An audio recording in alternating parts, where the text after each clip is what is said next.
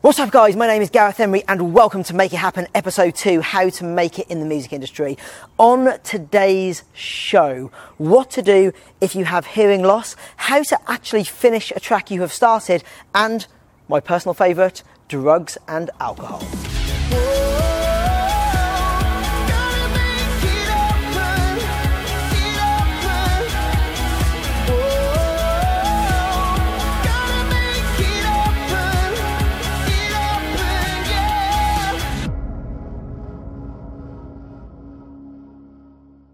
I want to start today's show by talking about drugs and alcohol, and before you think this is going to be a preaching anti-drugs message, let me just say for full disclosure, I'm not against either, and I will explain that a bit later, but we have to remember, we all have a choice. Are you going to choose going out tonight and getting fucked up, or staying in and working on your craft? Do you want a great night now, or do you want a Grammy in 5 years' time? And there is no right answer to that. For me, I would rather the Grammy in 5 years' time, which is why I almost always say no to nights out. And when I think of people in this industry who have unfulfilled potential, those guys with amazing talent, it is almost always due to them drinking too much or partying too much, especially taking too much coke. It's a drug which is far too commonplace in our business. So I think what you just have to remember is, for every night you go out raging, there is somebody else sat in front of Ableton, sat in front of Cubase, grinding away, who are going to be getting to where they're going faster than you are. Give us a real life example of how this works. Okay, so let me illustrate the point a bit. I've got a really good friend, super good looking, fairly successful DJ, but wants to be way more successful. He goes out about 4 nights a week, and I'd guess for about 6 hours each time. I go out maybe once a week, if that. And he said to me on a few occasions, he's like, dude, yeah, I could go out less. I could go out 1 night a week like you, but would it really make that much difference? My view is, and it would, and here is why. 3 nights a week for 6 hours a time is 18 hours a week. A month, 77 hours, if we times it by 4.3 weeks. A year, 1,000 hours. Let's times it by 5 years, 5,000 hours.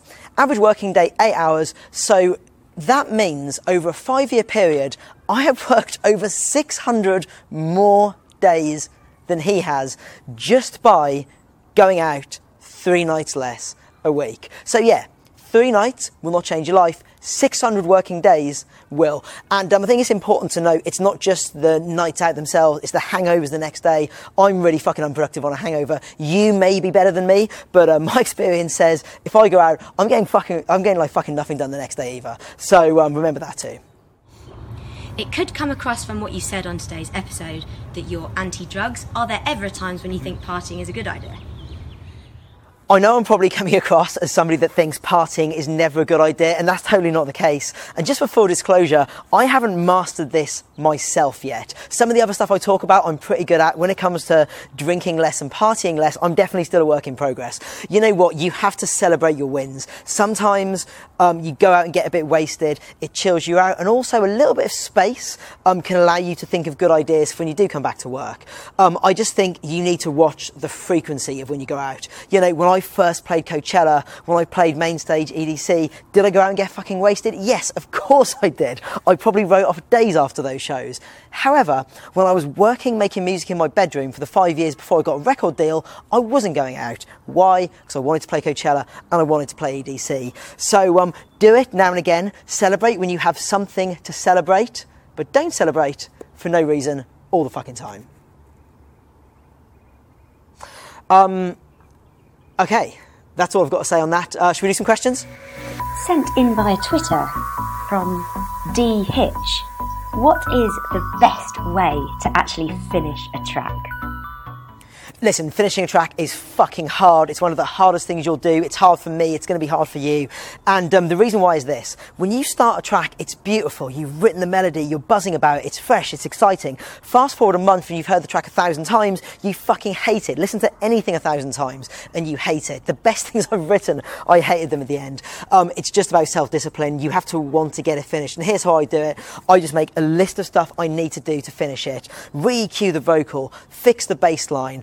Change the melody, and I go through the list, however unfun it is, and I get it fucking done. Guys, it just comes down to self-discipline. Everyone hates their tracks at the last stage.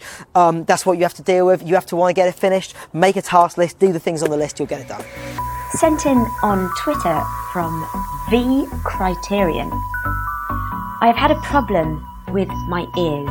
Should I continue my dream of being a professional DJ?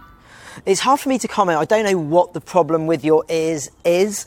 And that would probably lead to what my kind of answer is, but let me just talk around the topic a little bit. Look, hearing damage or hearing loss is definitely not an impediment to success. I know loads of DJ producers that have some sort of hearing damage or hearing loss. I mean, look at Beethoven, right? Beethoven was 60% deaf, I believe, and completely deaf.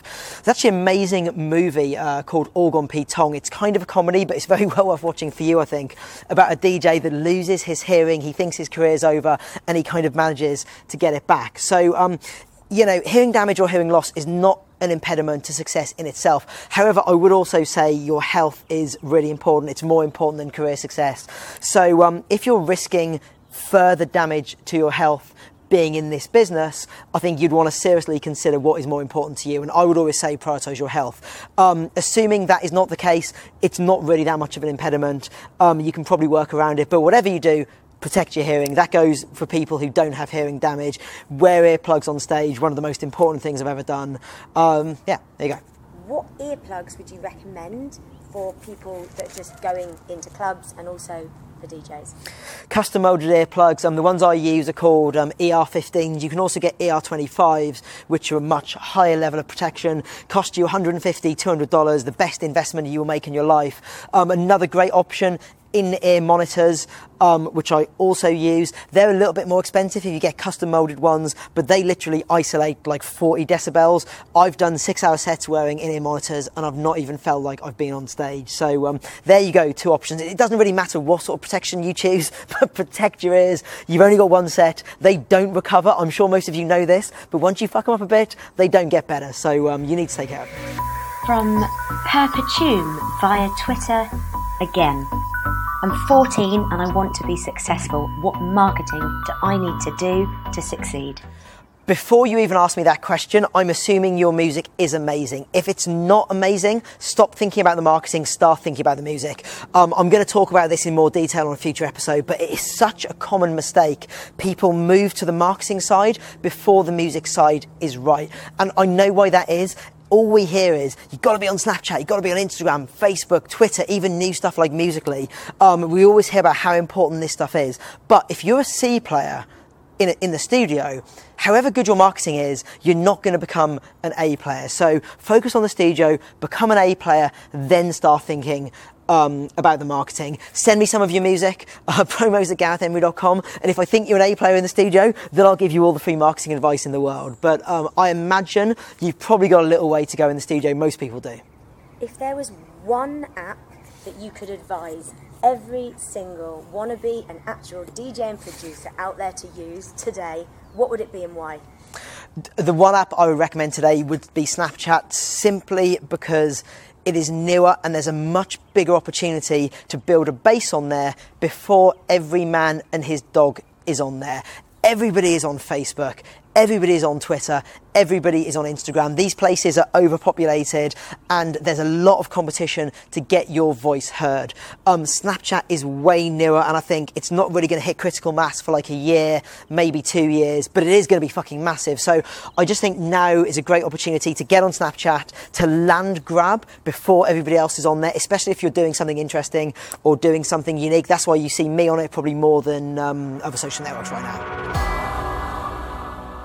So I'm going to recap what I talked about at the start. Remember, when you go out, some other dude or some other girl is in the studio slaving away and they will get there before you do. Point number 2, the maths of raging. 3 nights out a week over a 5-year period equals over 600 studio days lost that you'll never have. Point number 3, celebrate your wins, but not just an average Tuesday. This has been Make It Happen, episode 2. Send me your questions, #Make It Happen. My name is Gareth Emery. Much love.